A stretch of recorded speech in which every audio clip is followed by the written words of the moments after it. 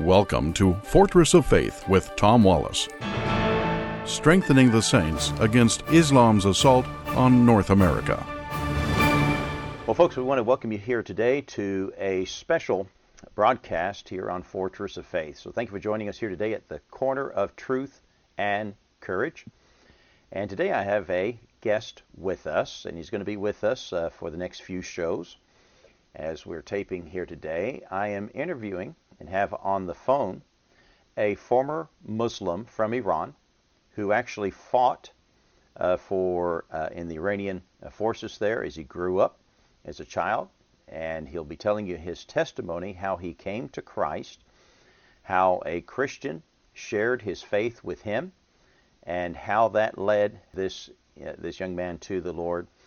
And so on the phone we have Mohammed Faradi, who is now the president of Iranian Christian International Ministries and also his own ministry, Destination Ministries. Mohammed, welcome to the program. Thanks for having me. Well, brother, I came across some of your information online, and I'm glad to make your acquaintance. Our program deals with this subject of Islam. For those of you that are new listening to our show, I was a missionary in Europe and found myself in large Muslim communities, and I had to learn how to engage Muslims with the gospel and share Christ with them. And I started studying Islam deeper after 9/11. And as I explained, I didn't want to read what non-Muslims were writing about it, although it's helpful. It will give you a shortcut into understanding Islam. But I wanted to go and study the theology of Islam from the horse's mouth, so to speak. And fortunately for me, thankful to Oxford University, which had already translated all the pertinent materials of Islamic jurisprudence and doctrines and so on there into English. And so that was a help. But I have a Farsi speaking former Muslim, Mohammed, here today. And so Mohammed, as we do with any convert to Christ who came out of Islam, one of the things that we teach our listeners is that Muslims could lie to us. We know that. They do have obligations to lie, but one thing they can't do and remain as a Muslim is publicly renounce Islam. Is that something that you have done, and would you confirm that today for us? Of course, I will be glad. I denounced Islam in front of my family, the most important people in my life, my dad, my mom, first of all.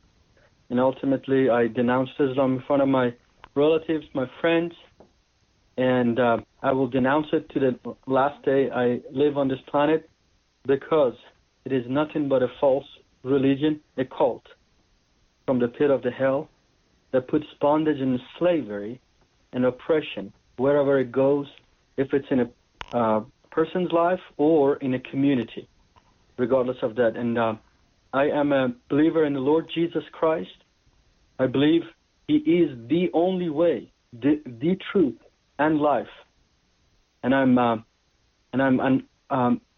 it's just His grace that reached out and brought me and translated me and transferred me from the kingdom of darkness to the kingdom of His beloved Son, to the kingdom of freedom and liberty in Christ Jesus.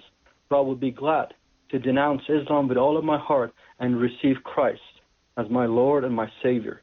Well, amen. And we'll get more into the details of your salvation, but I believe also, too, you have publicly followed the Lord in baptism as well. Of course. I couldn't get baptized in Iran, if you call it baptism in water, because there are three forms of baptism anyway. I was baptized in the country of Turkey and received my certification through a missionary from America that lived in Turkey at the time. Amen. And I was baptized. And let me explain to my listeners quickly there, because this is a big step for Muslims to do this, because there's no turning back there publicly with their family from that point on. And so the renunciation, denouncing Islam publicly, through baptism. That's what's considered the public denouncing, renunciation of the faith of Islam. And we do that with any guest that comes on to my, that I introduce to my listeners there. And I appreciate you doing that, and with your bold declaration here today. So, Muhammad, I'd like to introduce you to our listeners. And what I also want them to realize is that anybody can share their Christian faith with a Muslim. They don't have to go to Bible college. They don't have to be a great debater or apologist and so forth there. Just sharing their testimony with a Muslim and some of the basic information, things that the Bible teaches us, is very impactful in the life of Muslims. And so would you, in about 4 or 5 minutes, get to the highlights of how you came to get saved, if you would? A true friend, a friend that cared for me enough to share me to share with me the gospel of Jesus Christ. I call him a true friend because how could he see I suffer and end up in hell if he would have not shared the gospel with me? A true friend would stick to truth. He loved me enough to share the gospel with me. In over 2 hours of conversation, I heard about Jesus, about his goodness, about what he has done for me on the cross, the precious blood of Jesus that shed for my forgiveness, for my sins, not to only wash it away, but to blot it out, the ultimate sacrifice. The Savior of this world that died for my sin, he was crucified, sacrificed, and redeemed me from the bondage of sin. And on the third day that he was resurrected, the Jesus of the Bible came, died, was buried for 3 days, and that death could not hold him, and he was resurrected. And that gave me hope. And I was a desperate Muslim. I did anything I could in my power to please the God of Islam. I always came short. I always failed and felt insignificant and unworthy. But ultimately, when I heard the good message, the only truth, when I heard what Jesus has done for me, that was the best thing I've ever heard in my life. And over a 2 hours conversation, I was converted. I left Islam for Jesus. I was actually, that you could call it, he drew me near to himself. And I came to know him that day. I gave my life. I repent from my sins and gave my life and committed my life to him and made him my Lord and my Savior. Now, where was this? Was this in Iran? Of course. This is in 2006. And I was about a couple years out of the military service. I served the Revolutionary Army of Iran. And when I left the army, I was part of a movement called on the Path of Light. They trained us physically and emotionally for martyrdom. We went to the war zone. We went between the two countries of Iran and Iraq to the border, where tens of thousands of Iranians gave their life willingly in jihad. And land, they said this land is a holy land because it was watered by the blood of the martyrs. So we mourn for the death of those martyrs. We ritually reunited ourselves, our spirit, with the spirit of martyrdom. And the part of the training was that they put us in empty tombs and graves to fight the fear of death during night. And when I left the Revolutionary Army, I had one dream. I had one prayer. I prayed to Allah to give us a war that I can be honored to be slain for Islam, to be the sacrifice for Islam. Now, let me stop you here. I mean, why? Of course, those who've been studying Islam for a while, but we may have some new listeners here. Why in the world would someone want to die for Allah? Because Allah has guaranteed and promised that martyrdom is such a good thing. First of all, it will win you the guarantee of paradise, the assurance of entering the paradise of Islam. That's the only guarantee. But on the top of that, the Prophet of Islam said, martyrdom is so good that you will want to die and come back to life and die again and to be martyred and martyred.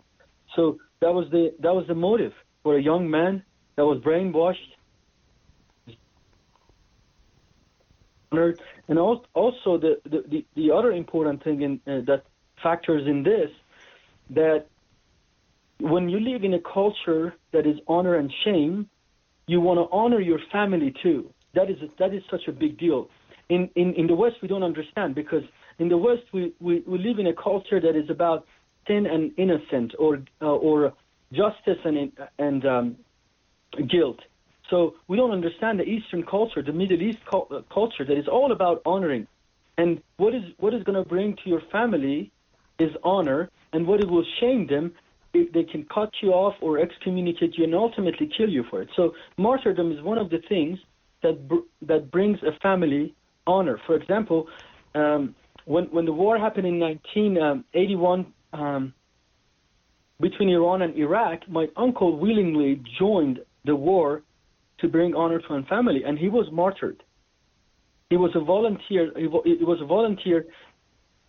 He killed, and our family became the family of martyrs, and we were elevated in a community we lived in. They turned the street onto our last name, and my grandparents started receiving all sort of benefits from the government because we were the family of martyrs. Martyrdom is a valuable thing, is the most valuable thing in the Muslim culture.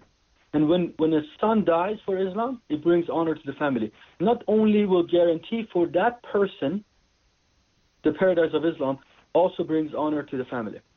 Yeah.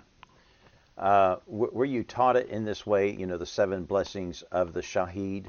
Not only, the 6th blessing, of course, the first blessing, your sins are forgiven the moment your blood is shed, and you'll have this reward in heaven and that reward in heaven. The 6th blessing, married to the 72 Al-Huralin, the 72 virgins. Was that part of the appeal there, that teaching of Muhammad? That is actually not. It's not a very important motivation. Mm-hmm. It is important, but it's not one of the top ones. Yeah. Yes, you will have this lustful, sensual paradise waiting on you, but that's not the major motivation. The major motivation is the shedding of the blood brings you salvation. Mm-hmm. Your blood. And yes. Also provides salvation for others, because the 7th blessing, as I teach, that the 7th blessing is probably more appealing to the Muslims than the 6th blessing, which is all those virgins.